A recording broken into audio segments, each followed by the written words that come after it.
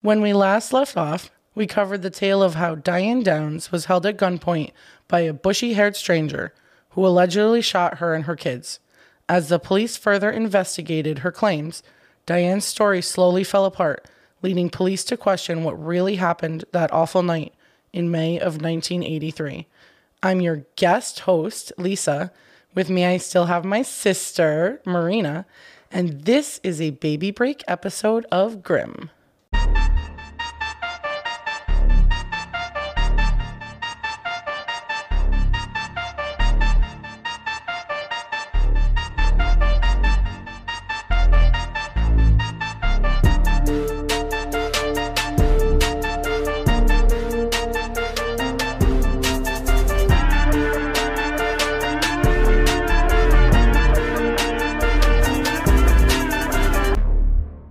Diane Downs Part 2.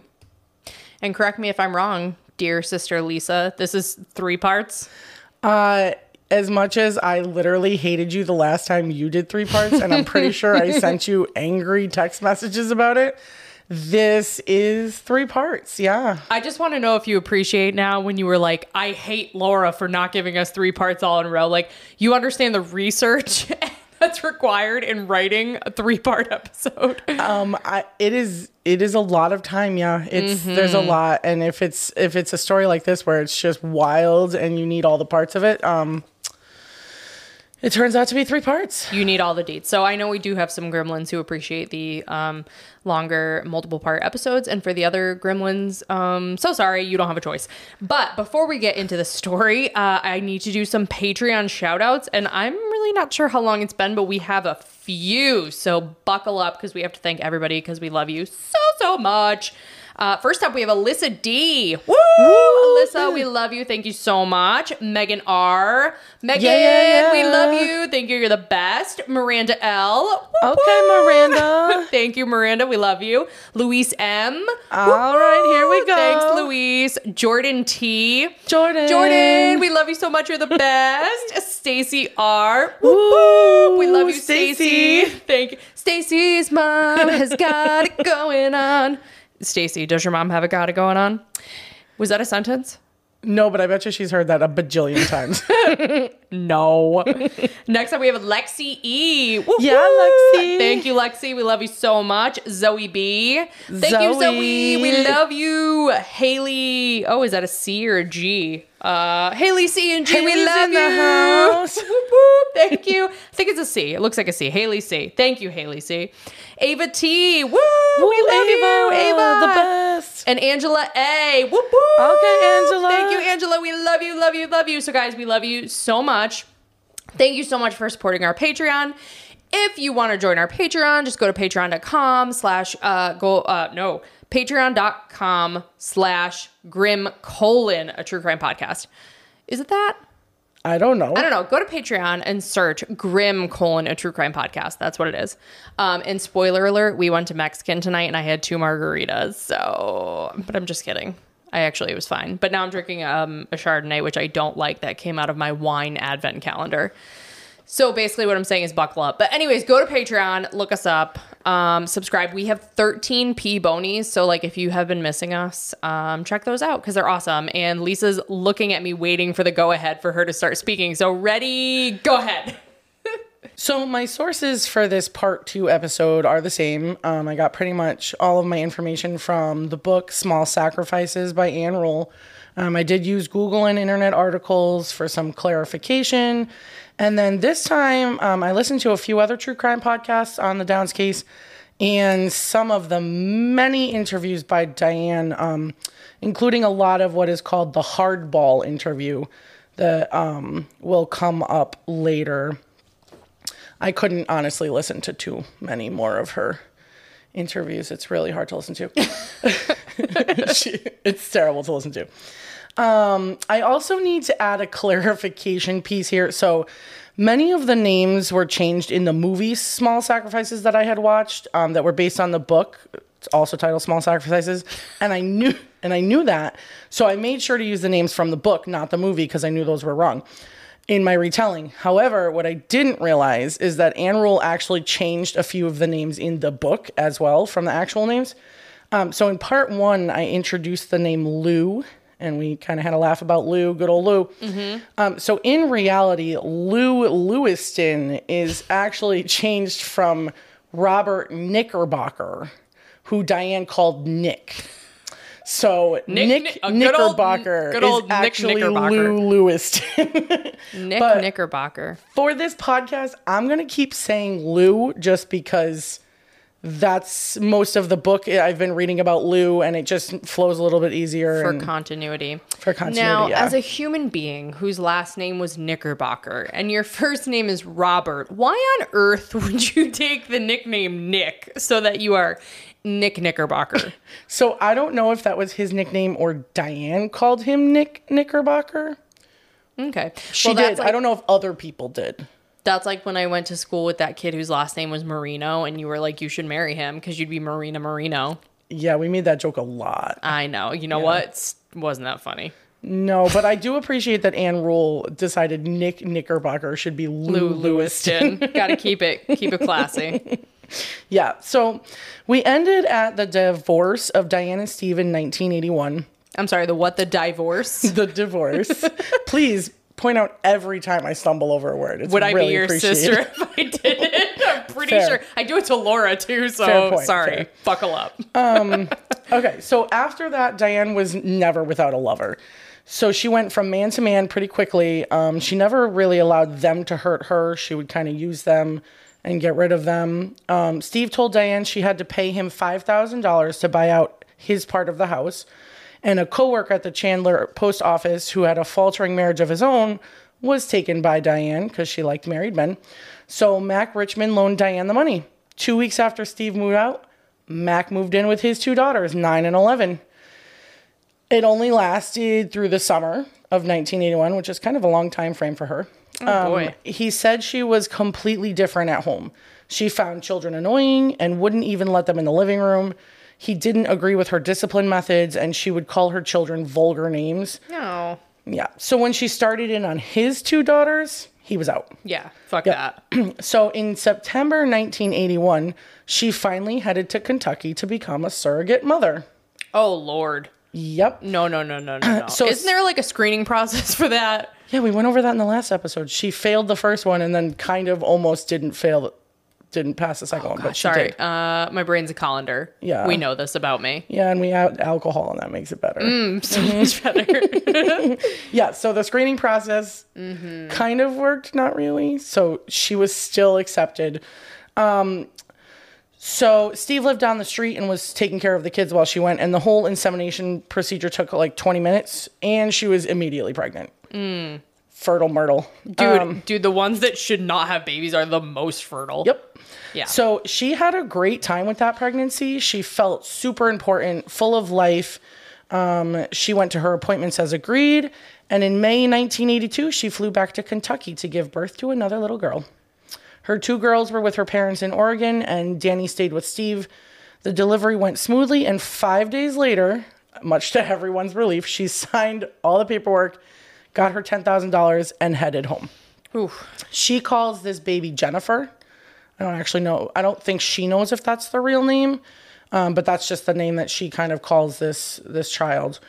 3 weeks later, she was back on her letter carrier route. Good for her. Oh, good old letter carriers. Feeling great, and collected her children back because she was feeling lonely. So she used her money to pay back the $5,000 and sold Steve back the house. Okay. And then she bought a newer trailer, pretty much almost new, in a trailer park. Someone that she could call her and her kids alone. Like, it wasn't Steve's, it wasn't any other man's. It was just her home with her kids. Was it like an RV or like a double wide? Like a double wide. Okay. And it was big enough that it was kind of the size of like a small house. Like, it was a pretty nice. Double wides can be super nice. Yeah, it was a pretty nice little house. So the summer of 1982, she started taking night. I don't know what that was. She started taking night college classes to kind of get her feet wet back into school, especially like English and math. She also had a great time making her way through the men at the Chandler post office. Okay. Yep. She's busy. She is. So she seduced them pretty easily. She was really bubbly and giggly and flirtatious.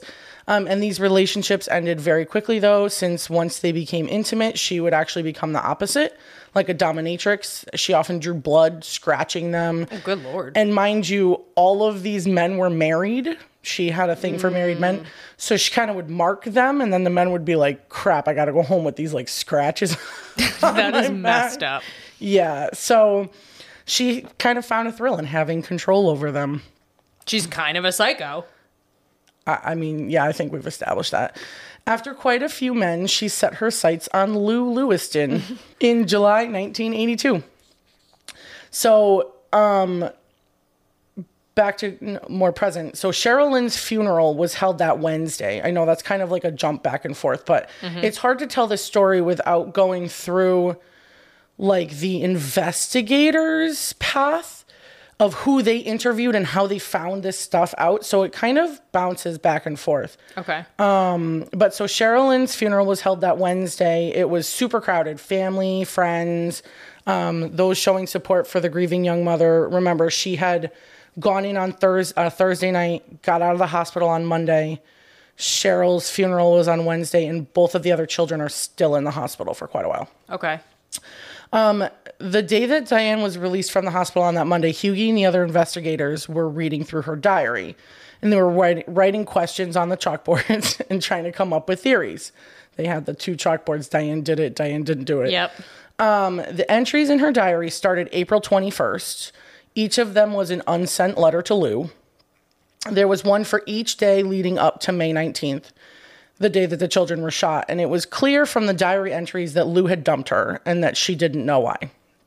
She was in love with him. In her head, he was in love with her, and his wife, Charlene, was the problem. Did Lou shoot the kids? Did Charlene shoot the kids? Did Steve shoot the kids? Could they account for where these people were that night? Those were the questions that the investigators are kind of coming up with as they read this diary. I shot the sheriff. So the red compact car was finally pulled from the garage in the light of day that week, and they saw something they couldn't see in the dark. Red high-velocity backspatter on the right passenger side door on the outside of the car. Say that one more time so I can picture it. Yep, it was high-velocity backspatter on the right passenger side door on the outside. The outside, okay. This is the trajectory blood takes backwards towards the hand of the shooter and the gun.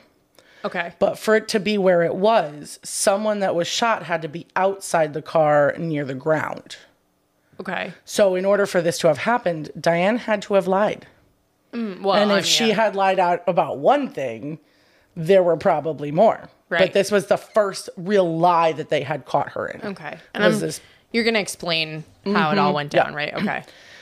So Paul Alton and Doug Welch head to Chandler to interview Lou and Charlene Lewiston, as well as anyone else mentioned in Diane's diary. Diary. Okay. It's been a very long week, so this is going to be a lot of that, I think. So this is normally we record on like Monday nights or Tuesday nights. This is a Friday night, and it's like end of the week. Brains are broken. We both have one brain cell hanging on by a fingernail. So just... I live another state away. I can't do this on a Monday night. Yeah, so just hang with us. Hang with us. So they thought they would be there for 3 or 4 days, but everyone they interviewed gave them a few more names of people that they needed to talk to. And they were there for a total of 9 days interviewing people related to Diane's life before her move. So much paperwork. And this is like in the early 1980s. So every like recorded interview then has to be like transcribed. And yeah, that was a lot of work. Oh, so I actually had put here, the next section I'm going to relay is the events of Diane's life between when she got divorced and when her children were shot. But these events come from piecing together interviews, her diaries, her calendars, and her own accounts. So this section kind of jumps a little bit back and forth between what we would call current post-shooting and like before shooting. So if you just get confused, just ask. So the first person they interviewed, of course, was Lou Lewiston. Also, well, Louis Lewiston, although that's still a made-up name, so it doesn't matter. Let me say it. Nick Knickerbocker. He was a suspect at first, either on his own or as an accomplice. And the detectives immediately recognized him as the man in the 2 photos that are in Diane's condo, next to her headshots. It's so good.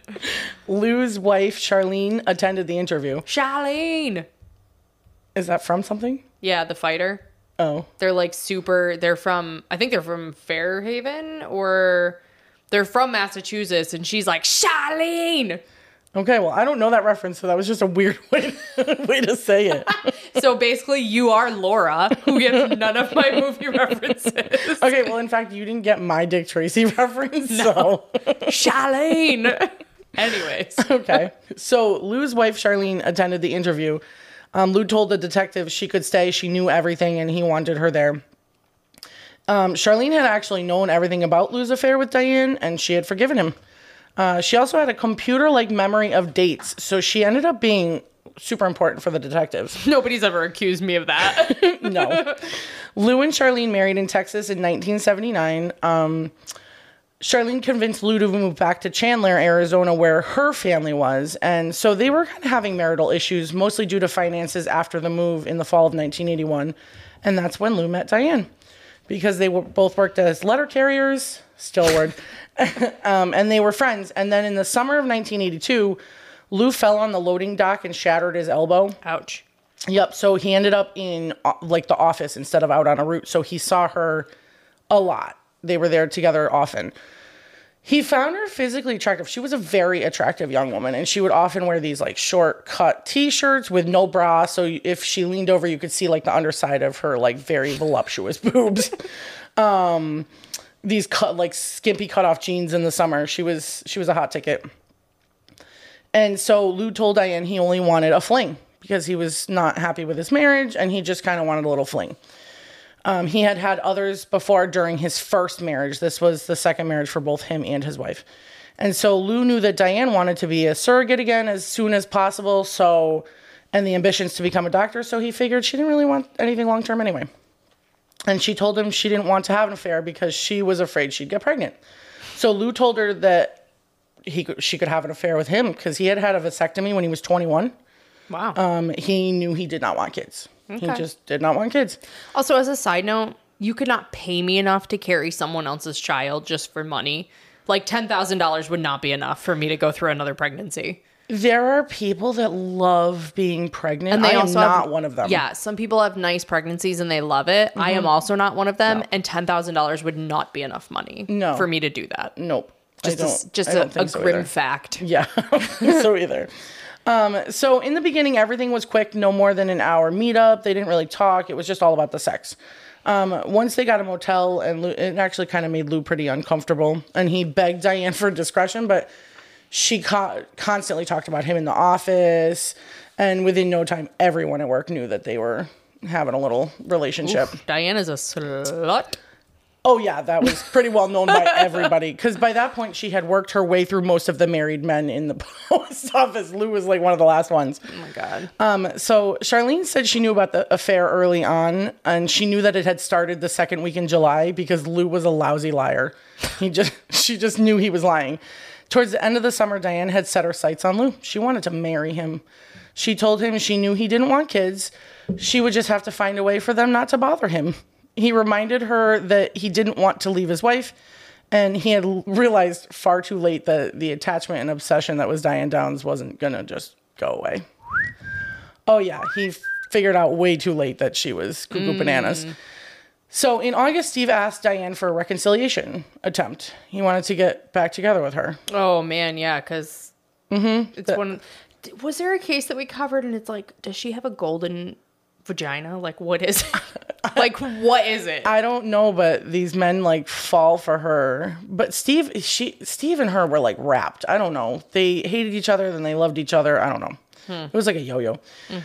Lou told her to go for it. He said, go see what Steve. So Steve moved into her trailer, but moved back out within the week. Oh, okay. Yep. So yeah, that reconciliation lasted a long time. In September 1982, Diane gave the 3 kids back to Steve. The 2 girls wanted to go to a school district that Steve lived in, but she didn't. And so Diane was allowed to see them whenever she wanted to, but she took on a full college schedule and would like babysit them occasionally. Okay. Was she pregnant again with another baby? She was just No. like, can you take my kids? I'm just going to go make some more and study things. She had a really crazy busy schedule, which only lasted a few weeks into the semester. She just couldn't hack it. She realized that if she wanted to be a doctor, her life would only be working classes for years, and she had no time for Lou. Oh, okay. Yeah. So mid-September, Diane was scheduled to fly back out to Kentucky for her next insemination. So now we've done the college for a couple weeks, and now we're gonna go back to being a surrogate mother. I don't know why whenever I hear the word insemination, I think two things. One, a horse, and two, a turkey baster. We watched way too much Days of Our Lives when we were in middle school and high school. They may use a type of turkey baster. Yeah. Not an actual turkey baster. Yeah, in Days of Our Lives, they used an actual turkey baster. They did, and I believe it was on like an Evil Twin or like, I don't know. Those soap operas, man. These are the days of our lives. Those were the best when you were homesick, though. Okay, but it wasn't even sick. I remember like one summer you and I were completely hooked on them, and Mom was like, you guys need to go outside and see the sunshine. And we were like, but Phoebe is being molested by Jeffrey's twin brother. Yeah. Anyways, we digress. Okay. So right before she flew out to Kentucky, she apparently had noticed some sort of discharge and blamed Lou for giving her an STD. Okay. Yep. And so Lou knew it couldn't have come from him because he literally had only been with her and Charlene. And she, on the other hand, had been with 4 men that summer, at least 4 men that summer. Oh. So Lou finally had to tell Charlene for like her own protection, because if Diane had an STD, he would have an STD, and then Charlene would have an STD. So he told her on his birthday, September 12th. And the two had to go to a clinic and get treated for an STD. Oh. Yeah. So Lou broke up with Diane right before she left for Kentucky, but she didn't believe him that it was real.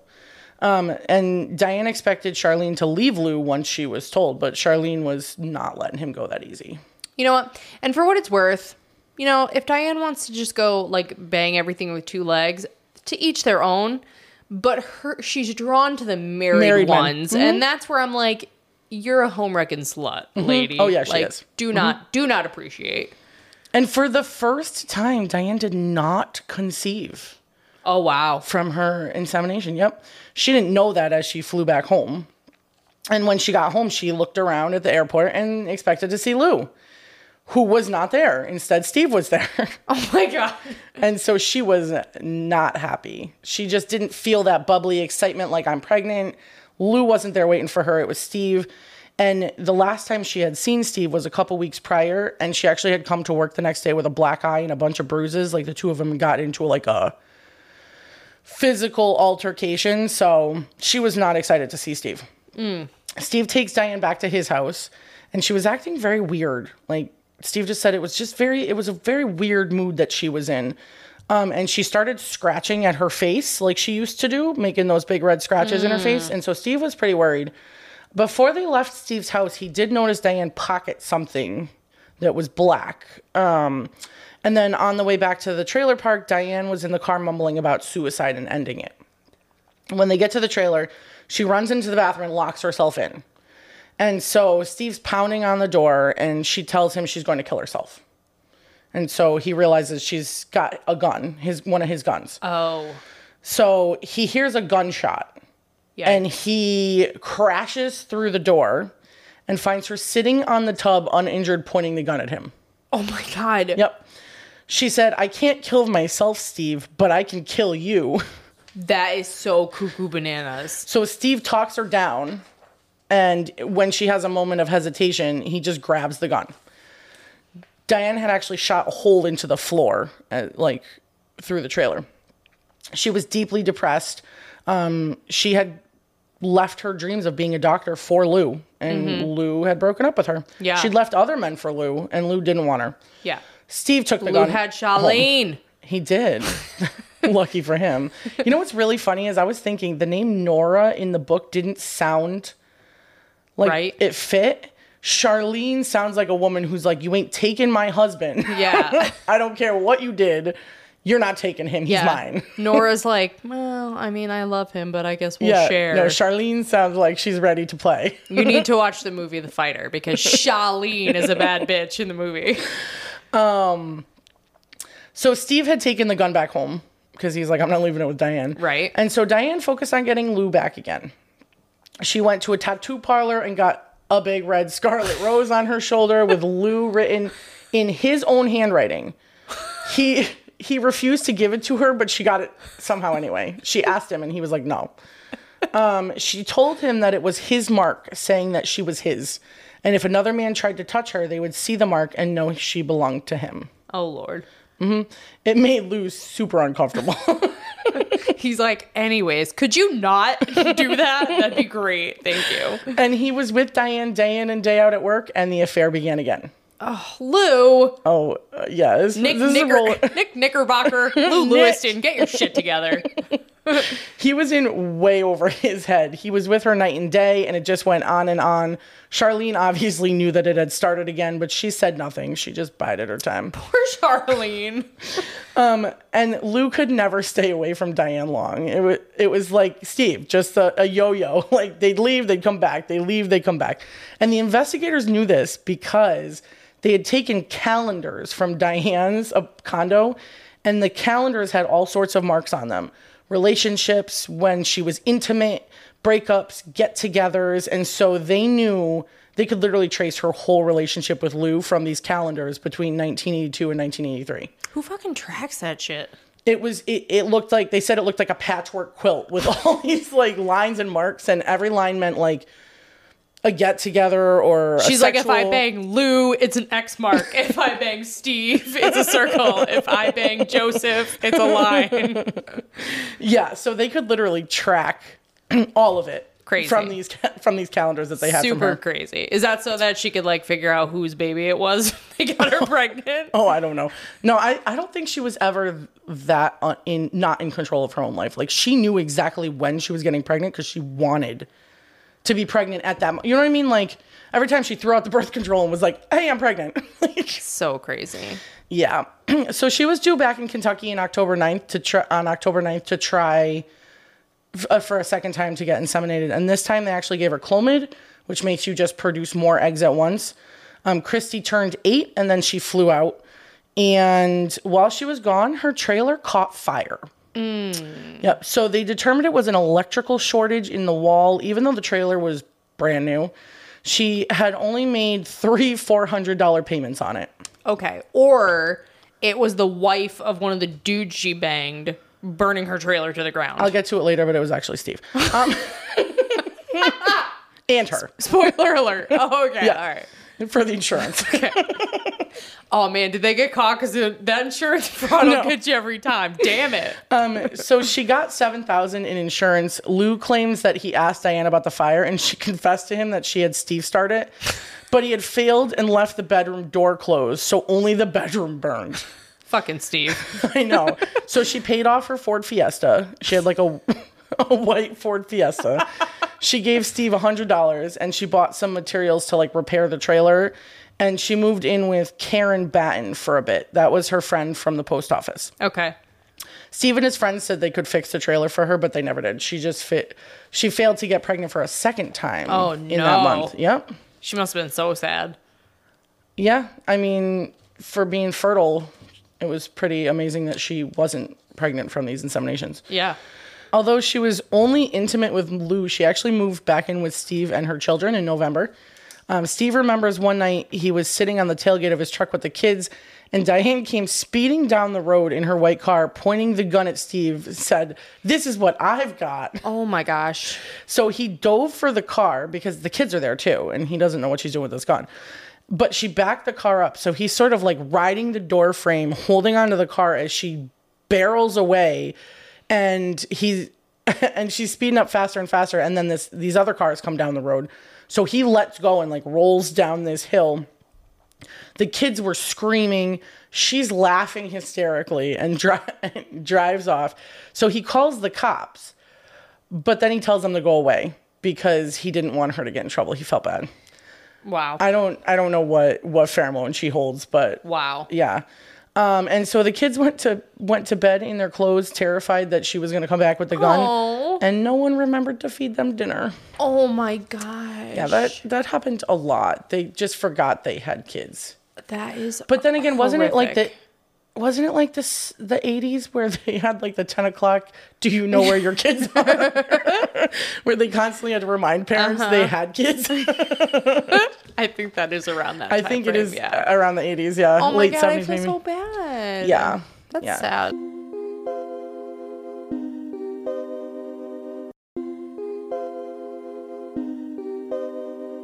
So, investigation and questioning led to alibis for both Steve and Lou and Charlene.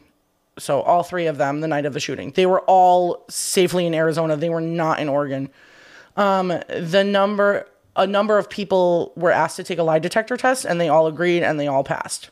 So, I have a list of quotes that were collected by the investigators, although I'm not exactly sure which one goes to who, because they like questioned every single person that she knew. Okay. They were people in the post office, people in town, like friends. So Diane is headstrong. She knows what she wants and will do what she has to get it. Diane didn't care for her kids. Diane's not a good mother. The children were a hindrance to her. Diane was moody. One day she would be in a good mood, and the next day she seemed to be mad. Diane was looking for love. In all the wrong places. Probably. Which was the theme from, like, literally when she was a teenager. Yep. Even a child. Diane was going to shoot Steve once, but she said she chickened out. One time, Danny threw up on the rug. Diane screamed at him and called him a fucking bastard. Oh. The kids were hungry. There was never any food in Diane's house. Oh. Diane took on married men because they were more willing. It was a sexual need that made Diane really come on to men. Diane wouldn't hurt her kids. She was a very poor mother. Everything came ahead of the children. When she picked the kids up and Danny wanted affection, she would push him away. She would come to visit and leave the kids home alone for 30 minutes to 2 hours. She said they'd be all right. My heart is so sad for those kids. Diane was just a sad lady. Yeah. Yeah. Diane's gone through a lot of people and has no scruples or conscience. She doesn't care who she hurts. That lady is pure poison. That lady is whacked out. So they did find a few people that were like, she loved those kids. She would never hurt those kids. But the rest of them were all pretty like stories of her yelling at the kids, swearing at them. If they did anything wrong, they would, they were a hindrance to her. Right. And she just kind of left them. So sad. Yeah. There were a lot of stories I didn't include in here from like the neighborhood parents that kind of took the kids in when she wasn't around. And yeah. So Diane had moved back into her trailer with her sister Kathy and her nephew Israel because Kathy had left her husband as well. Her kids were there with her sometimes, but because the trailer was like partly blackened and seared and had soot and stuff, like the kids were freaked out. They didn't really like it. It was kind of scary. So one time she went to Lou's house and Lou asked her where the kids were. She literally crawled into bed with him. And she was like, oh, they're at home alone. Where was Charlene? Was Charlene on the other side of Lou? No, they weren't that open about it. I don't know where she was, maybe work or something. But so she was like, oh yeah, they're at home. And he was appalled and he told her that 8 was too young for a child to be at home alone, let alone watch 2 other children. And so he made her go home and wait until Kathy got back, or she couldn't come back to see him. Lou, just say no. No means no, Lou. He tried a few times. So just before Thanksgiving, Lou had a deep look inside and told Diane he was going to leave his wife. Mm-hmm. Bet you that wasn't the way you thought it was going to go. No. Mm-mm. So Diane found an apartment and convinced him to sign the lease with her.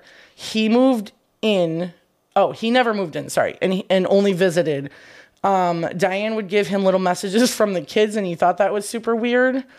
And he had only met them a handful of times, and he thought they were like cute kids, but he wasn't into kids. Lou, and where's he Charlene? Certainly didn't want to be a daddy. Where's Charlene? At home. Oh, Charlene. Diane told him, I don't want a daddy. I want someone to love me and like my kids, but not be a part of them. That was a quote. Yeah, she doesn't want to share the attention. No. Yeah. He never moved in, and eventually Diane gave up the apartment. Okay. Through November and December, they continued to see each other constantly, and Lou asked his wife for a divorce. But she said no. Can you do that? You can. You can't get divorced unless both parties sign. Well, yeah, but like... Well, but so he spent... Okay, so it did say he didn't have the money for a divorce. So she can't... If she says no... It's not just paperwork filed. You then have to get a lawyer, and he didn't have the money to battle out getting a divorce. Yeah, I was like, I'm pretty sure, like, you can, it'd be like a contested divorce, but I'm pretty sure, like, someone can't just be like, oh, fuck you, we're going to stay married forever. No, he did, sorry, to stipulate, he didn't have the money to get a divorce unless she said yes. Gotcha. Because then it's just, like, sign the papers and file it for $150 and move on. Like, something like that. I don't do family law. I covered a family law hearing once. It was a consensual divorce. Like, they were both in agreement, and I covered it, and they signed the divorce papers, and it was like somebody had murdered both of their puppies. They were both so sad. The air was like thick with like just sadness, and I was like, this is the worst. Like, honestly, family law cannot be fun no matter how you spin it. It's not. No, it was very depressing. So he asks his wife for a divorce. She says no. So he spends a night in a motel with a very triumphant Diane. But then he goes back home. Oh my God. Lou, what are you doing, Lou? He moved out of Charlene's bed but kept seeing Diane. So he just like lived in her house. He eventually did get an apartment of his own.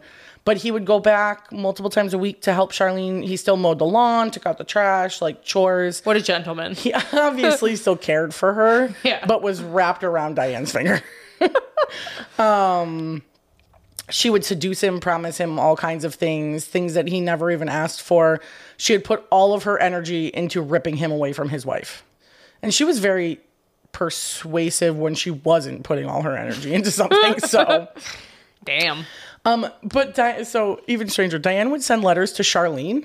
No, Diane. And would call her. No. Yeah, she would call her. And then, the children were with Steve during Christmas, so she sent them a ton of presents, and she even sent Charlene a Christmas gift.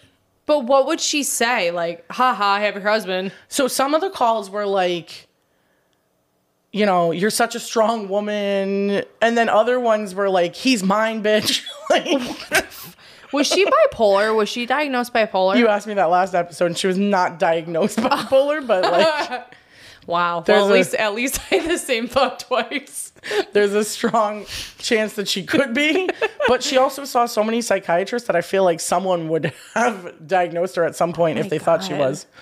Can you imagine, like, this woman sleeping with your husband and then you get a Christmas present from her?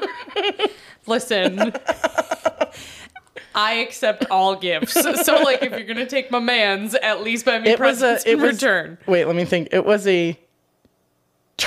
turtle-shaped wind chime? Or a frog-shaped wind chime? One of those. I'm going to say like a turtleneck. No. She's like, here's an itchy sweater, bitch. No, I'm going to go sleep with your man. Here's this pretty wind chime for your house that your husband won't stay at because he's with me. How bizarre. I don't even know.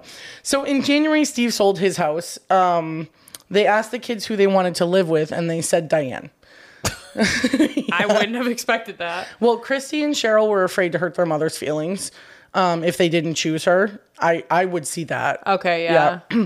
And so Diane shifted gears again, and she told Lou she would build this house that she had designed, and the children would have a nanny. And in her designed house, the master suite was across a walkway bridge over a large living room with high ceilings. And so she told him she would get a loan, and he said the bank would laugh at her.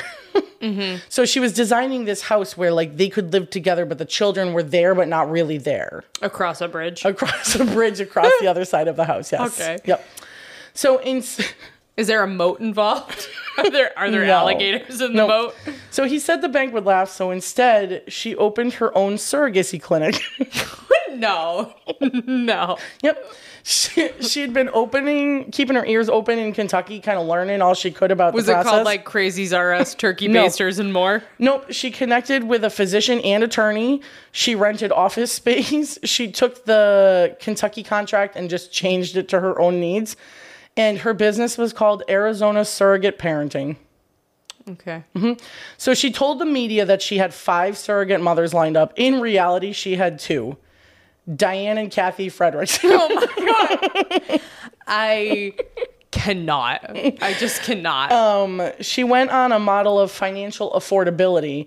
So she said that the natural father of her surrogacy had spent $40,000 and she had gotten 10. Her company would only cost $20,000 to $22,000. Her surrogate mothers would still get $10,000 and the company would take 25% of the remaining fee and the rest would be medical, psychological testing, hospital costs during delivery. But Diane had no idea how to run a business. There were some questions about the legality of it in Arizona. In Arizona, there was a law you can't pay for the handing over of a child or something like that. But they weren't paying for that. They were paying for the surrogate's time and like distress or something. I don't know. Loophole. Yeah. There was also, because she was the director and a surrogate, there was questions about confidentiality. Like, how could she not know who the parents are if she runs the clinic and is a surrogate? She was still under contract in Kentucky and was supposed to fly out in February for a third attempt. When the newspaper article came out about her business, Charlene calls the clinic in Kentucky and fills them in on Diane's business, her plans. I thought you were going to say Charlene signed up to be a surrogate at Diane. And her bout with venereal disease. The clinic in Kentucky was appalled and they canceled her contract. And her business never got off the ground. Oh my God. Are you shocked? You're shocked, right? Good old VD. There was a comedian that did a skit once about like, he's like, how did people even get those STDs? Are they just out like squatting down in like swamp water? You just bang all the men. Oh my God. Somebody's bound to have it. I mean... So in February, Lou got drunk and told Diane that he would live in a house with her and her kids and that he would have to marry her ass. To Diane, she was over the moon and felt like she had finally won him. Like she was winning him. But during love. But during the last half of February, Diane pushed too hard. She started stifling Lou. She was always at his apartment. And then one night she literally pushed him up against the wall and demanded he tell her who he loved more, her or Charlene. And he was like, I love Charlene. Ooh, she's my wife. Wrong answer, So she Lou. lost it. Full-blown tantrum. And he had never seen an adult act that way. And he said the final straw was when she broke his hairbrush. He's like, not my favorite mahogany 7-bristle hairbrush. So Lou left, and Diane literally like followed him with her car and was like almost like running him over. And so he walks to a 7-Eleven and calls Charlene, who came to pick him up. That woman, man. All the people involved. Everybody involved. So he went home with Charlene, and Diane follows them and is pounding on the door all night, but they didn't answer. And the next morning when she came back, Charlene finally opened the door and was like, fuck off, and slammed the door in her face. So Lou and Charlene decided they were going to take a 2-week vacation in Texas, and they just leave because they need to get away from this whole thing. Wise. So they're at one of Lou's friends' houses in Texas. And remember, this is 1983. There are no cell phones. And Diane calls Lou there at his friend's house in Texas. And he couldn't figure out how she got that phone number. And so he realizes she must have gone through his wallet while he was sleeping one night and like taken the phone numbers that were in there. Oh man, back in the day when you had like a little book full of numbers in your wallet. Yep. And since he went to Texas without telling her, Diane figured he had left her for good this time. And so she immediately requested a transfer to the Eugene post office where her parents live in Oregon. Her father being the postmaster, she was guaranteed a job, and her parents would be happy to have her and the kids around. And her transfer was put in for the beginning of April. So this is 1983. So remember, May 19th is when this happens. So this is now going to be the beginning of April 1983. Okay. So we're closing that gap. She called Lou in Texas to tell him he didn't need to transfer, that she was going to go to Oregon. And Lou assumed she was thinking that he would like feel pressure and follow her or be like... He's like, bye. When Lou got back from Texas, he stayed with Charlene for a while. But then he went back to his apartment. He saw Diane at work. And just like always, the affair began again. What the fuck, Lou? Oh my God. And now, I mean, you can kind of see why Diane never believed him when he said they were done, because they were never done. She's got some sort of unicorn between those legs. My goodness. Seriously. Since it was already March, Diane only had 2.5 weeks before she left for Oregon. She tried to have the postmaster in in Chandler cancel the transfer, and he was like, fuck no, bye. He was like, ooh, about that. Ooh, get out.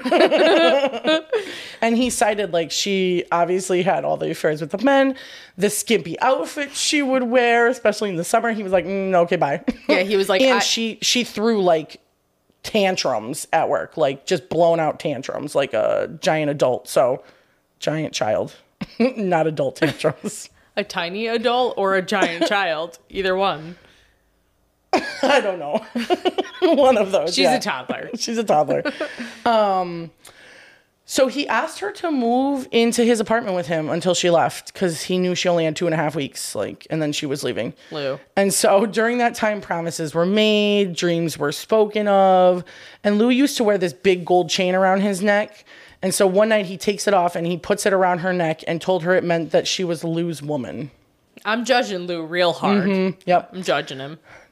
Damn Nick Knickerbocker. Nick Knickerbocker, get your shit together. So she convinced Lou to get a rose tattoo on his arm.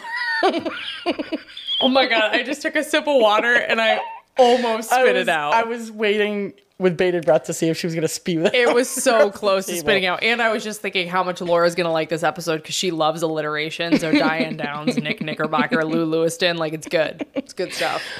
So she convinces Lou to get this tattoo. She makes the appointment for him. She makes him go, but he balked. He would not put her name on it. So he has this scarlet red rose on his forearm that matches hers. And so when her parents came down to help Diane and Kathy pack up their stuff, her parents met Lou. And her dad, the Eugene postmaster, offered him a couple jobs if he wanted to follow her to Oregon. A couple jobs? Like one wasn't enough? No, there were 3 jobs he could choose from. Oh, okay, gotcha. Oh, no. He offered him a couple out of 3 jobs. Like, he could choose one. Multiple types of jobs. Yes. Okay. So Lou didn't know what to do. His life with Diane was fine until she started nagging and until he went back to the house to help Charlene with chores. And then, you know. At this time, was he still, he wasn't Yes. divorced from Charlene, right? No, he never divorced right? with Charlene. They're still together, like, to this day. Okay. But he would still go back and, like, help her with the chores. Like, he still cared about her. Yeah. And so he had doubts. He just kept saying, if it's meant to be, it will be. And so the children go to Oregon with Diane's parents, and she followed on April 2nd, and she assumed Lou would follow soon after.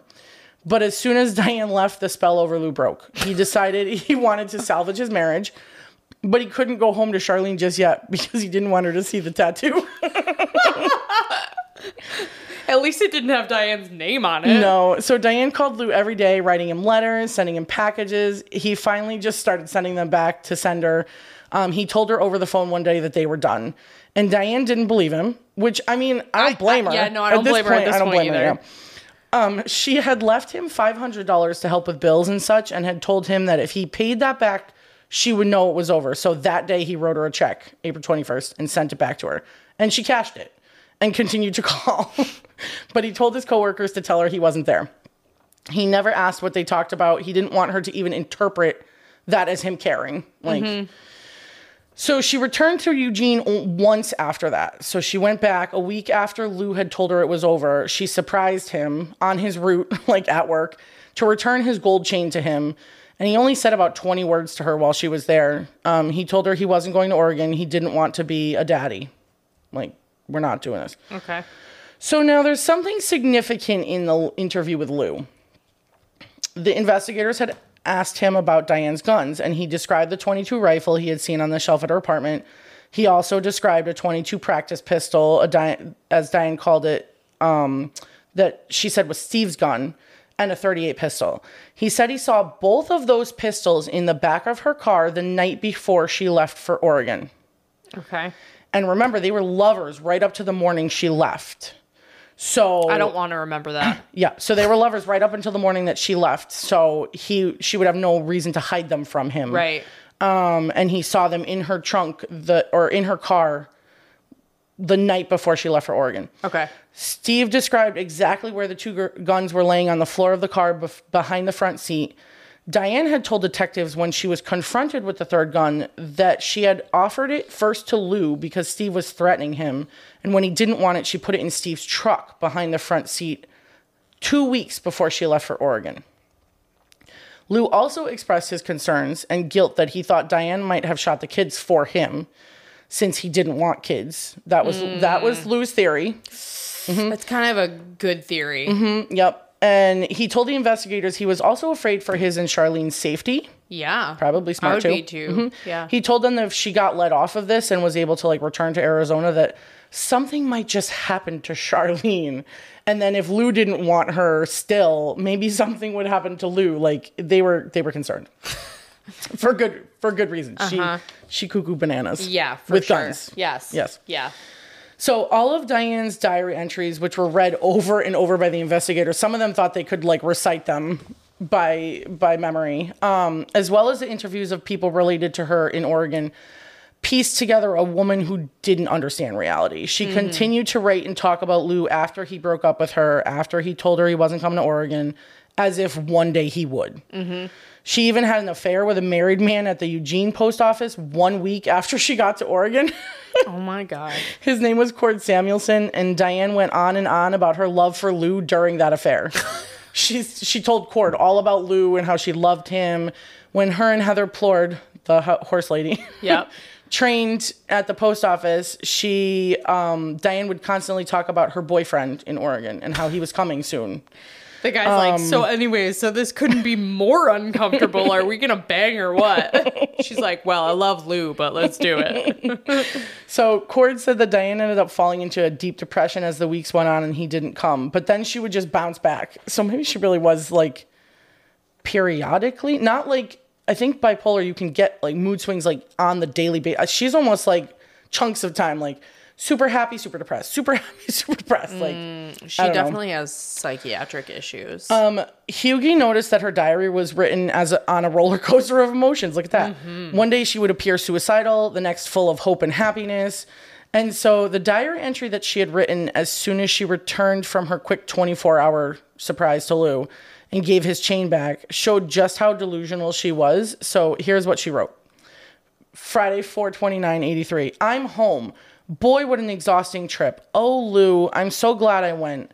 I learned so much. I'm happy again and so content. You love me, Lou. And that's all I needed to know. I know you love me. I'm a little sad that Charlene, has convinced you that the kids would be a burden because I know it would not be true. They are terribly independent and require very little care. Yeah, your 8-year-old probably needs a little bit more love than you're giving, but I'm thinking the 3-year-old needs more love than. Oh, that's right. The 8 was the oldest. Yeah, so she's speaking of an 8, a 7, and a 3-year-old. I literally wrote that right after that. Oh God. So that just shows you, like, Lou barely talked to her, and then she comes back and she's like, "You love me, Lou." Like, I have an almost 3-year-old, and I can assure you, he is very far from independent. Yep. He's like, no, I insist on doing this, but when I do it, I'm going to make it so much fucking worse than if you just helped me do it. Yeah. Like the toothpaste on the toothbrush. Bad times. Yeah. Bad times every morning. So her diary very rarely even mentioned her children. But Hughie noticed as the diary entries went on, she became angrier, like some sort of decision had been made. And starting on May 11th, so 8 days before the kids were shot, her diary entries were all about her children for the first time. Oh. She wrote, still in the form of a letter to Lou, but it was about how amazing her children were, how much they loved her, how much they loved him, and were always there for her, and how she loved them even more than him. So she thinks she's smart and that she's gonna like convince the police that she's this loving mother. She also mentioned finding the brass unicorn in a store window, and she picked it up May 12th and had it engraved, saying she needed it by May 13th. There was no reason for that date. It was just a day. It wasn't a birthday or an anniversary, but she needed it for May 13th. And on that Friday, May 13th, Diane took her kids to the beach. And they were there all day. They were hungry and tired, but she took them to the park. Oh my God. It was getting late, so she took them to the river. Oh my God. And Diane. then she picked up her nephew and took them all to the river, and then finally took the exhausted, whining children home. Hughie's theory is that the 13th was supposed to be the day that the children were killed. So the unicorn would have been like a memorial to her dead 3 children. Okay. It's, of course, just a theory, but I can Right. see why he came to that conclusion. And he also noticed that Diane was very keen to have the detectives know about her diary. So, bingo. Yeah. His theory was that she was trying to set up that she loved her children more, Right. more than, like an alibi. I love my children more than Lou. She's like, did you see the last 2 weeks of my diary, though? I could have never shot them. Yeah, he thought she was trying to cover her tracks. Yeah. And her diary, the week leading up to the 19th, was pretty normal. She wrote about doing laundry, and every night she took the kids to the river. Okay. And remember, they got shot on a road near the river. Fuck. Yeah. But, like, what are you doing with She said they loved it. Well, Did they? She said they loved the, light bouncing off the river and I don't know. In one entry, she damned Lou. Then the next, she professed her love for him and how much she missed him. Well, that's pretty much their entire relationship, so. So through interviews, Hughie found out that she called her friend Barb in Arizona and talked to her for about an hour on the phone. And this was on the 19th, the day that the kids got shot. Okay. While on the phone with Barb, she cried a little and she told her how horny she was and how much she missed Lou and his lovemaking. And based on the timeline, it had to be right before she got in the car with the kids and took them to Heather's house with the horse coupon. Oh my God. The horse coupon that our gremlin made was so good. So good. I'm going to have to post it to our Insta because it was really good. Yeah. That last day, the page was dated May 19th, 1983, but there was no actual entry. The page was blank. Okay. Yep. So again, the main evidence comes back to the gun. And the investigators tried to track down and work every angle of the gun and the casings that had been fired from the gun. They assumed the Ruger was the gun that had shot the children. So they searched and searched for any casings that might have been fired by the Ruger. There was a friend of Steve's that Steve had kind of lived with after they'd been divorced. His name was Greg Roach, and Greg was a gun fanatic, so he knew everything about guns. So he actually had claimed to have fired that Ruger hundreds of times all over Arizona at different shooting ranges, also in a rock quarry, in a forest, in the desert, in a porcupine. They literally searched. In a porcupine? Is that what you just said? A dead porcupine. Yeah, I don't know. Okay. They literally searched everywhere that he said he shot that gun. They took a helicopter over the desert to try and find this dead porcupine. They went to the rock quarries. They went to shooting ranges around Arizona and collected casings that they still had around just to see if they could match any to the tool marks of the ones from the scene. But after they did all of that, there was a truck that he used to drive that he knew there would be casings spent and live in that truck. Greg Roach used to drive? Okay. And he had the Ruger in there, and he knows there were casings in there. Okay. And that truck had been sold. So they try to track down this truck, and that's a dead end. They can't find it. So they did get a breakthrough though. So remember I told you when we were in Diane's condo so long ago, and the rifle had mismatched rounds in it. Okay. Live rounds, right? So they take those live rounds and they look at it, and the markings on the cases found at the scene of the shooting, and what they notice is that the markings on both are the same, as in they've been put in the same gun. Okay. So the ones from the rifle are live, but they have the same tool marks on them that the ones at the scene do. Okay. Which means they had to have been loaded into and taken out of the same gun that shot the kids. Okay. However, so this is a huge piece of evidence. Yep. It's proof that those bullets were in the gun that killed the kids, even though they don't have that gun. Right. However, Hughie was worried because this evidence would be hard to show and explain to a jury. Right. Because those casings had marks all over them. These experts can match the tool marks, but it's hard to see in a 2D photo. It's a 3D thing. But that's what experts are for. Right. It's still 1983 too, so there's no digital mastering and all that sort of stuff. They're like, listen, just trust me. So Alton and Welsh went back to work. So they went to Diane's old trailer with Steve and had him point out the bullet hole in the bathroom floor that they know she shot with the Ruger. Okay. the past September. And they went to work. They crawled under that trailer with all the Arizona bugs and critters and stuff. And it was super hot. They spent 2 days like sifting through all this sand and debris. And then they finally put a coat hanger through the hole in the bathroom floor into the dirt and kind of searched around. And they found a 22 slug. Nice. That Diane had fired from the Ruger. And they brought it back for analysis. Unfortunately, it had been through layers of floor and into hard dirt and had been out there for months. The lab could not definitively say that it had been fired as the same slugs from the children's bodies, but they also couldn't not say it hadn't been fired from the same gun. So they couldn't exclude it. They couldn't exclude it. There were enough markings that were the same that they probably could have. Some experts were like, yeah, I could say it's the same gun. But then some were like, I don't know that you could. Okay. So again, Hughie had to bide his time.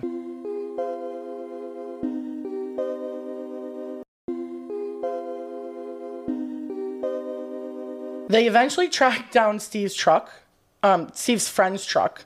Greg's truck, yep. It had been sold numerous times, but they were desperate. They were like, we have to find a slug or a casing from that gun. We have to. Right. And it was in Mexico. Okay. So they literally go down to Mexico and they search the truck and they find bullets and casings that were from the Ruger. And they smuggle them out of Mexico in one of the investigators' boxers. Oh my God. Thinking they won't body search them if they get to the border.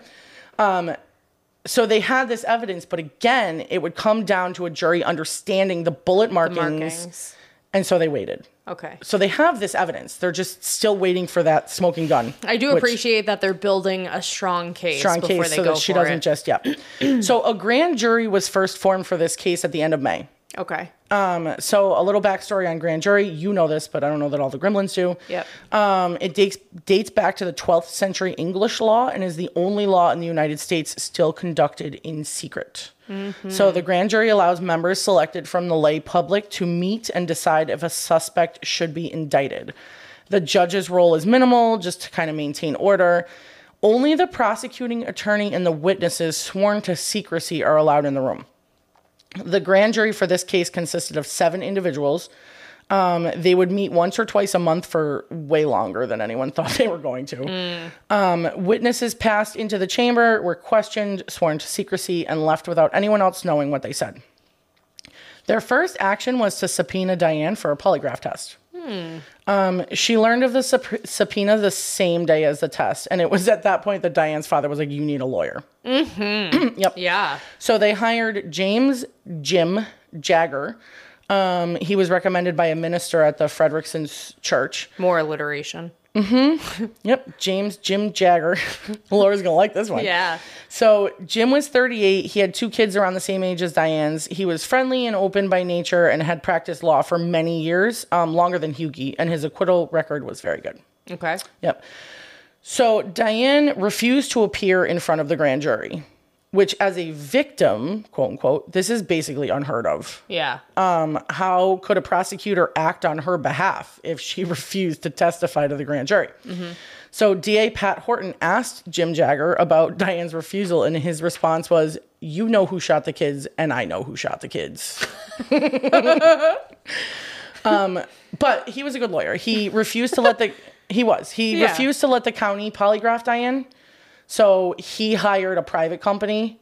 So she still did the polygraph, but not under the county's choice. And Diane flunked the polygraph. Which we know those are garbage. Right, so I'm not but no one knew about it. Okay. So no one knew that she had flunked.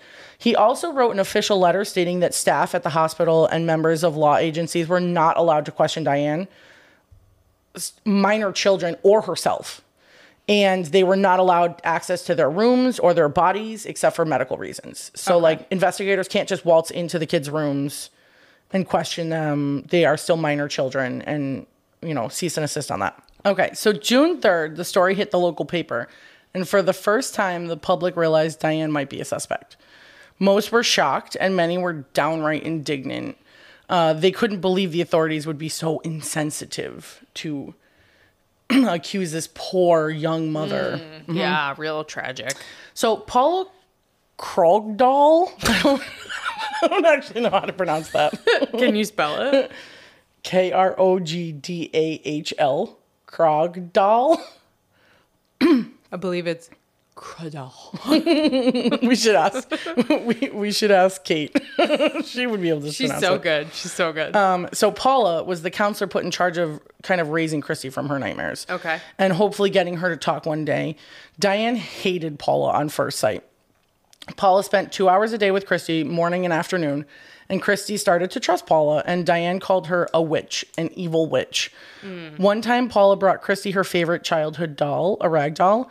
Diane ripped it out of the crook of Christy's paralyzed arm and flung it across the floor into the corner of the room. Oh my God. Yeah. That's terrible. Christy was no longer in critical condition, but she was confused and terrified by her inability to speak. And when she finally was able to convey her questions to Diane about what had happened to them, Diane's response was, she just kept saying, "We've had a tragedy." Okay. Yep.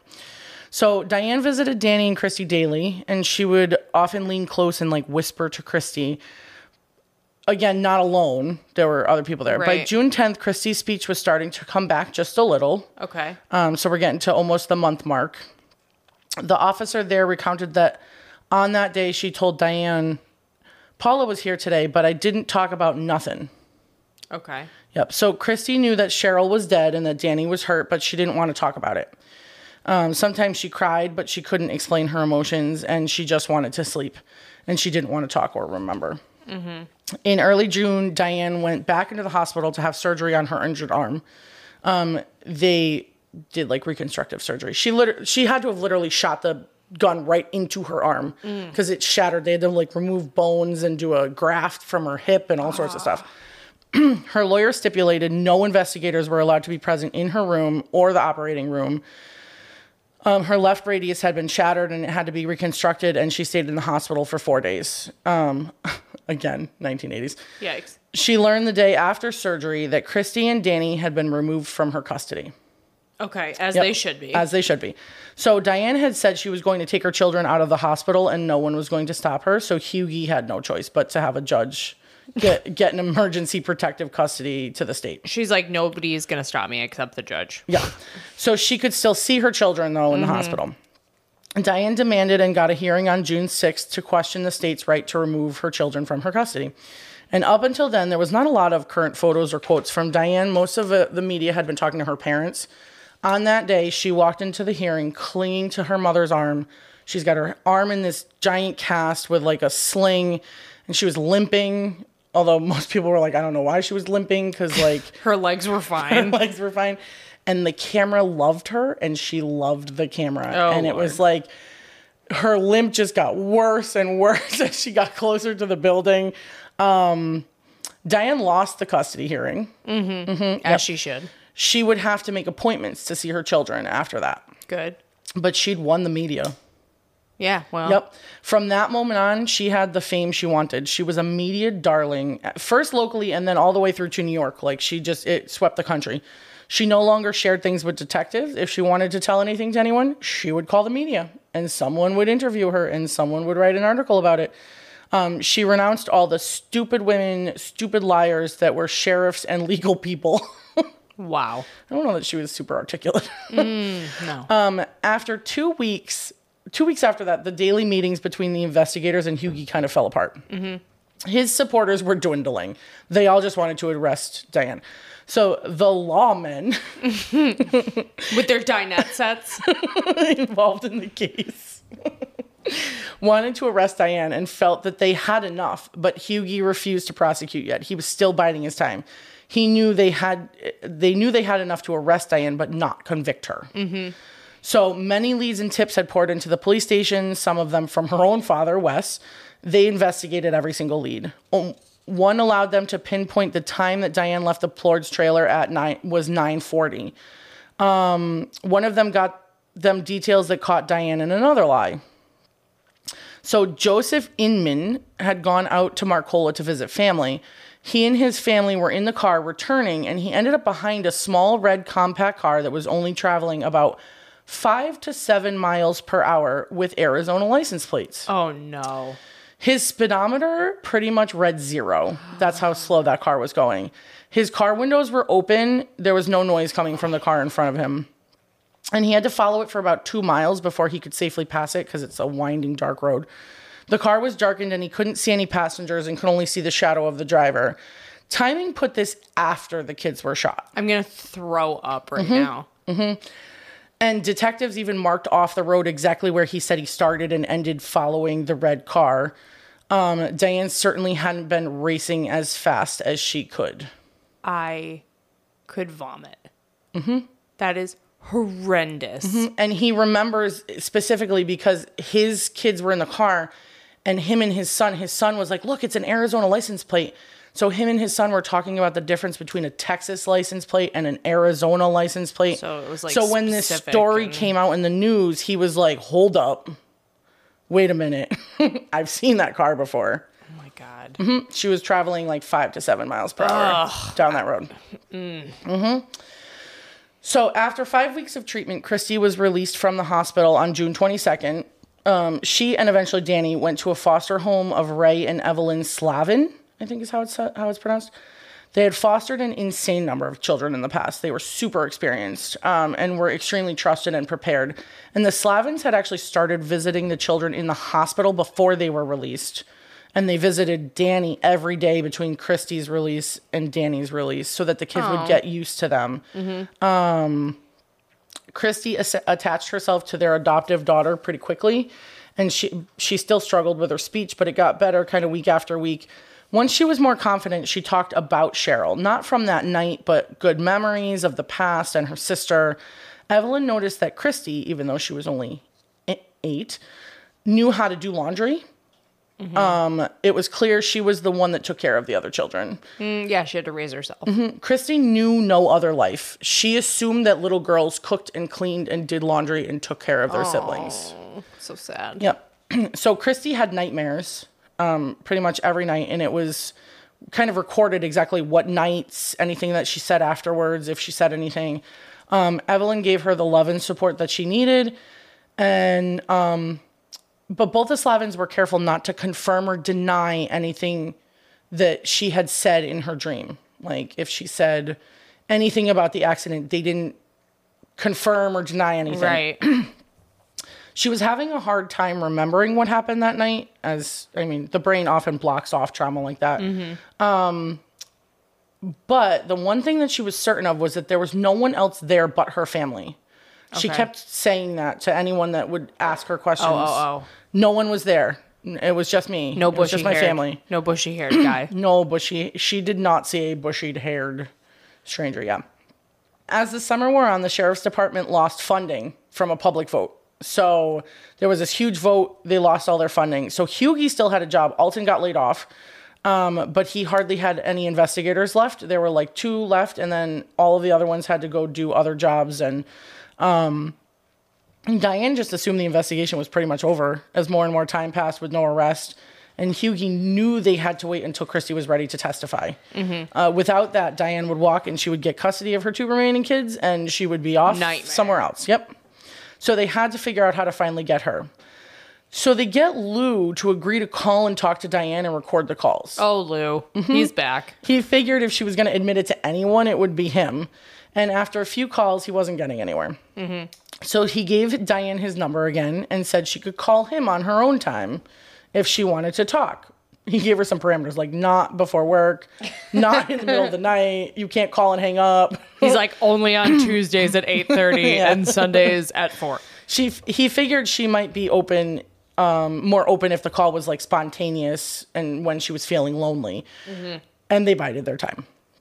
I love that phrase. I do. You've only said it 79 times. I know, and I'm just going to keep saying it because Hughie's just like, still waiting. So Diane went to the media with everything. She held her own press conferences. And I just had to include this here. So in the book, Anne Rule wrote, and I quote, "If there were such a thing as a rule book for murder suspects, the first chapter would strongly advise against dialogue with authorities." So Grimm has always said, AKA, shut the fuck up. Yeah, shut the fuck up. Shut the fuck up. Diane did not do that. Ever. She's like, let me paint you a word picture.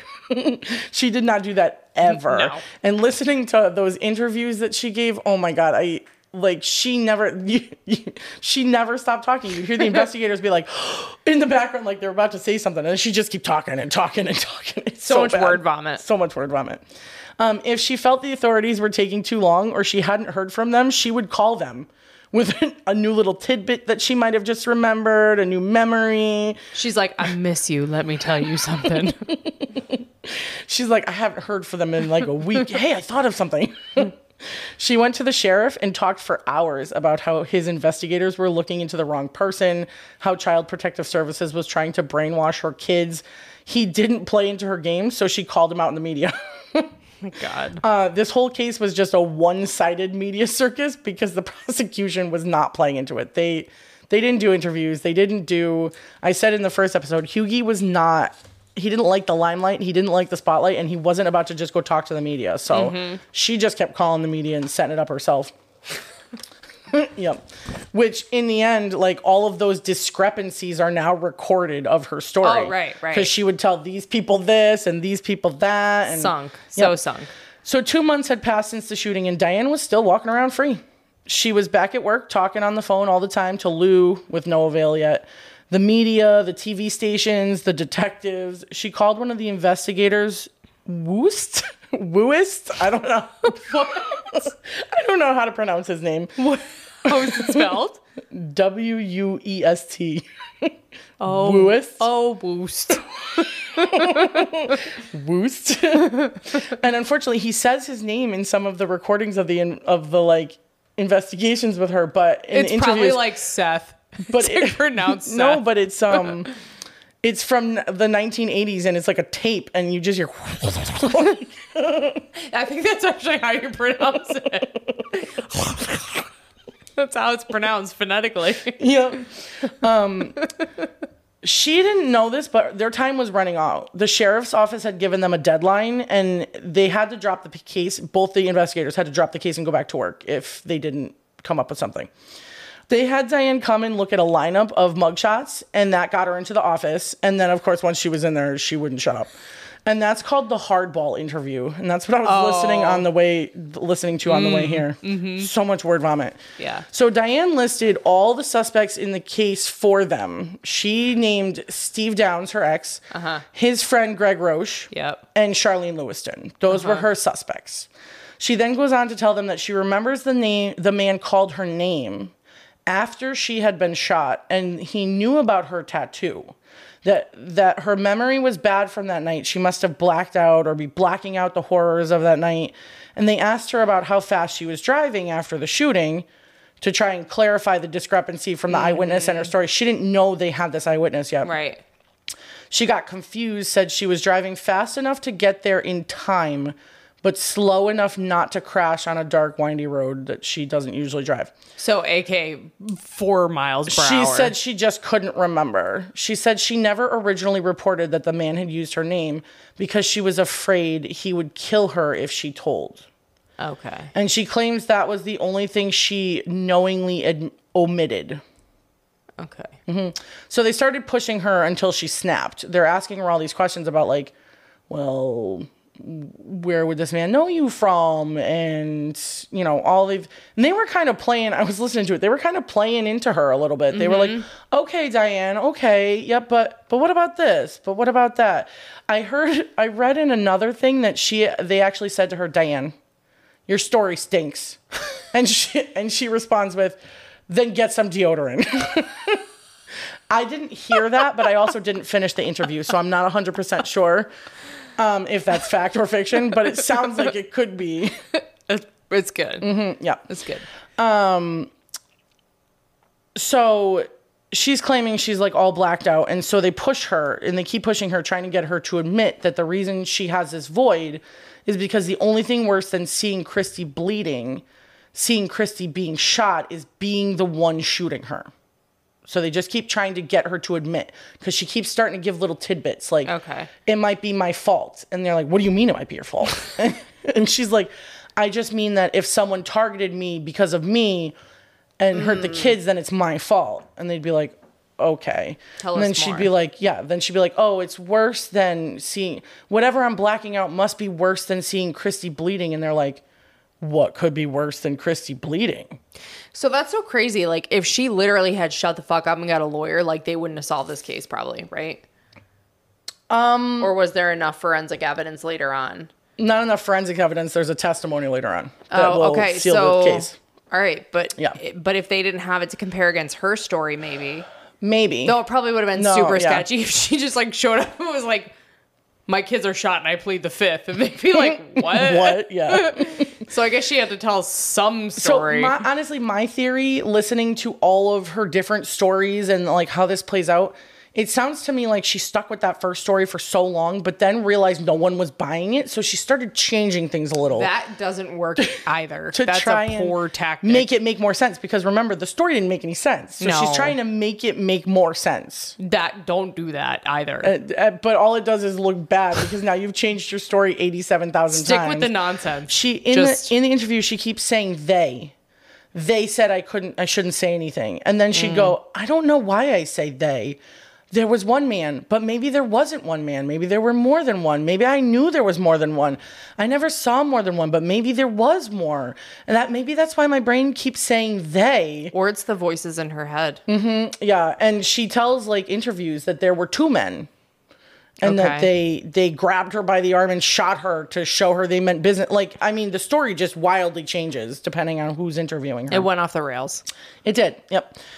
So then they're pushing her, and Diane finally left after 2 whole tapes of interview. Oh my God. She was like, I'm gonna be finished after this first tape. And then she's like, okay, put in another one. I have more.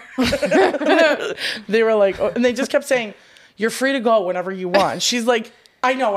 And then she's like, but wait, let me paint you a word picture though. So she not done. Yeah. So she keeps talking. And then when she left, she claimed she all of a sudden is like, oh, I remember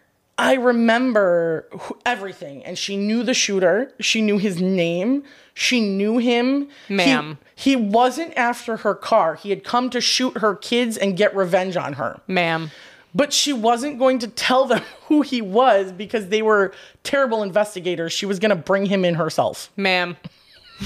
Ma'am. I'm going to have to stop you right there, ma'am. Yep. And the DA's office was out of budget and out of time. So they were like, I don't know. We just got to leave it for the moment. Like we don't have anything else to do. But she was going to go find this man herself because clearly they couldn't find him. But she knew who he was now. Okay. So Diane's attorney, Jagger, got his hands on all the evidence that Hughie had. James Jim Jagger. Yep. I'm pretty impressed with your remembrance of the names of all your alcohol. Yeah, well, I stopped drinking an hour and 79 minutes ago? At least 10 pages ago, I finished my glass of wine. So they get all the evidence through the defense's right to discovery.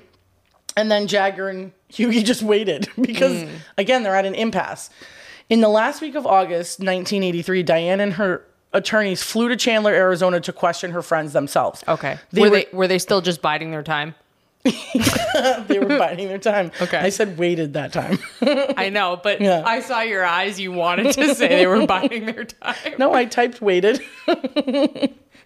They were looking for anyone that was sympathetic to Diane that they could use as character witnesses, either for a custody hearing or a murder trial, depending on which way this went. Okay. Diane was shocked to find no one. No one that would speak for her? Nope. She apparently no longer had any friends in Arizona. You don't say. All her previous friends and coworkers, they refused to speak to the attorneys. Lou refused to speak to any of them. All she got was a cold shoulder. That's sort of what happens when you bang the entire town's husbands. Like the husbands and all the wives turn on you. So you don't even have to like pretend you like her anymore. Right. She's gone. So yeah. So Danny was finally released from the hospital on September 8th, 2 days after his sister Christy started the 3rd grade. So it's been like 4 months. The two would live with the Slavins together in foster care. Danny was in a wheelchair, most likely paralyzed permanently from the chest down. And Diane was still not allowed to see or speak to her children. Good. The case was on hold, and so was her life. She was in a deep depression, alone. No one would talk to her anymore. She stopped talking to Lou because she kind of caught on to like the fact that he was interrogating her. And at one call, she was like, "Are you recording this?" And he was like, "Are you recording this?" And she was like, "Yes, but are you recording this?" And he was like, "Yes." So she felt like she couldn't trust him because he didn't trust her. And so like they didn't talk anymore either. I feel like it's like the meme of the two Spider-Men like pointing at each other. Are you recording? And she stopped calling the authorities themselves in July. She cut the lawmen off, huh? So she decided to do what she does best, and she took a lover to make her feel better. Yep. So she turned to a man named Matt Jensen. She had first met him in a park in July. He was a teacher on a lunch break. He was not married, believe it or not. Wow. And she was like sitting, taking a break from her mail route, and she looked really sad. So Matt, being a nice guy, like started talking to her, realizes who she is, cannot possibly believe that she would have done that to her children because she appears like a nice woman to people that meet her. She's got this like charisma about her. Right. Obviously, all these men fall for her. So late in August, she calls him and asks if she could come over, and then she seduces him with her bubbly personality, just as she'd done many times. And that night they were intimate. And then she doesn't talk to him for a little bit, and she started going back after him again in September. And their relationship lasted 3 weeks. Per standard. That's a long time for her. It's a standard time frame for Diane. She had put a stake on him and he hadn't even known it yet. So she would show up at his work, at his house. She would put notes on his car. She would be there when he went for lunch. She knew everything about him. And when he realized how deep he was in and that she wasn't going to stop, he rented a new apartment and broke the lease with where he lived and wouldn't tell her where it was. Wow. So Christy and Danny are seeing a psychiatrist named Dr. Carl Peterson, and Christy's making great progress. Okay. So Dr. Peterson relays to Hughie that he knows Christy saw her assailant, and that within 4 to 6 months she should be able to testify and explain what had happened to her. Okay. Whether it was Diane would still be seen. Like, she hasn't named anybody. Right. Diane was still not allowed to see the kids, but Steve was. So Steve flew down in late September to see the children during supervised visits, and then he's allowed to take the kids out on day trips, unsupervised. To be with Diane. So, well, no, he's not supposed to let Diane see them. And Hughie was not aware that he was allowed to take them without supervision. Okay. He would never have allowed that had he been. So Steve was talking to Diane's brother and father and taking the kids all day sometimes. And so Steve started to feel bad for Diane because her father is relaying how much she misses the kids and how she's so depressed. And so he called her on October 1st and asked her if she wanted to see the kids. Yep. He told her she couldn't talk to them, just see them to see that they're okay. Yep. So Diane works her magic on Steve, as she always did. And not only does she go from seeing them to talking to them and hugging Christy in the park, she gets him to tell her where his hotel is and invite her over that afternoon. Oh. And then take Christy for a car ride. Oh my God. Just her and Christy. Christy must have been shitting bricks. For hours. And she didn't return with her when she said she would. She didn't come back till after dark. He was ready to call the sheriff's office, despite the fact that he would have been thrown in jail for defying order. Apparently, she took Christy to see her parents and then brought her back after dark. And because she worried Steve so much, he wouldn't let her see Danny. He was like, get the fuck out. Oh my God. Yep. So the kids' foster parents and their psychiatrist noticed a huge change in the children's behavior. After seeing Diane? Oh my God. Especially Christy. But no one knew why. They couldn't figure out like what was happening. Christy went back to being closed. She wouldn't talk to anyone. It was like starting all over. No one had any idea why. So Diane decided she knew what she needed to do to help fix her life. She needed to be with her family. So she reached out to Matt again, convinced him to let her come over, and seduced him. I need to watch her face when I say this. She told him she was on birth control now, so they were safe. She left that night knowing that it was the perfect time of the month and she could be pregnant. She just had to wait and see. Oh my God. So she continued to... She's like a succubus. She continued to plot and scheme. She didn't want Steve to have custody of the kids. Steve kind of used that as the, like, you can see the kids, but I need you to sign this paper to give me custody. And she refused, but he still let her see him anyway. And she didn't want him to have custody. So she did this whole scheme. She had to let protective services know that she had seen the kids thanks to him, but not like tell them outright. Oh. So she hatches this whole plot where she writes a supposedly drunk letter to Lou, telling him about how she saw the kids thanks to Steve. She then spends days calling and leaving messages begging Lou not to open the letter. She even threatened him that if he opened it and told anyone, his life would be worth nothing. So, of course, he opens it. Yeah. He's like, well, anyways. I'm thinking he thinks it's a confession. Right. And so he opens it and reports what was inside, exactly what Diane wanted. Yep. He then gets a restraining order against her, afraid of her. Oh, my God. Hughie was livid, but what was done was done. Like, right. There was nothing they could do. Right. So Diane turned out to be pregnant.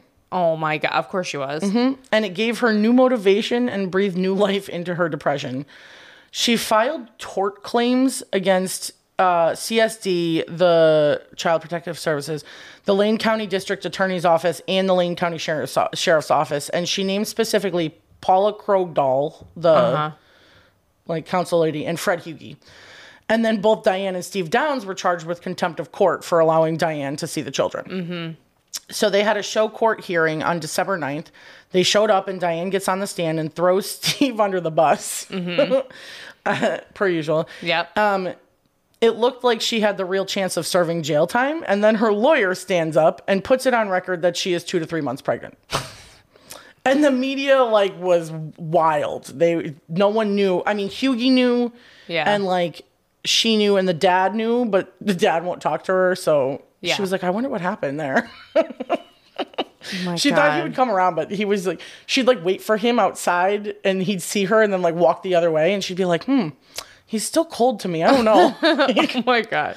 So the judge gave Diane a 1-year suspended sentence. Mm-hmm. I tried to figure out what that meant, but I did not know what that meant. She doesn't have to serve it. I mean, there should be more to that, but it's 1 year suspended and basically that jail time's hanging over her head. It depends on the rest of the sentence, but... Oh, so let's say it was you can't see the kids. And if you see the kids again, you're going to jail for a year. You're going to jail for a year, yeah. Okay. Normally there's more to the sentence than that, but basically it sounds like a year of jail time was hanging over her head if she fucked up again. Okay.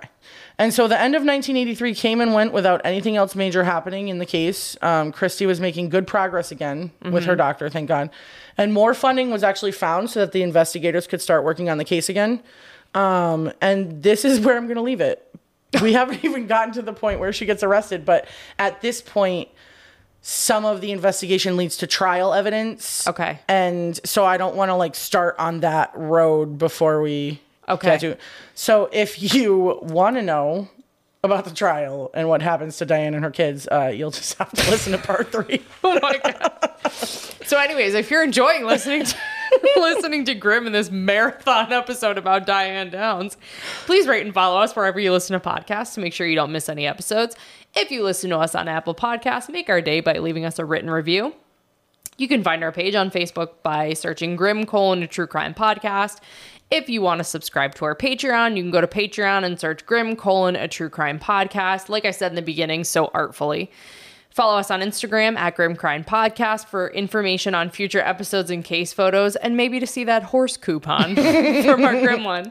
If you want to send us case suggestions or just say hi, you can email us at grimmcrimepodcast@gmail.com. Listen, learn, and stay alive until next time, because the future is grim.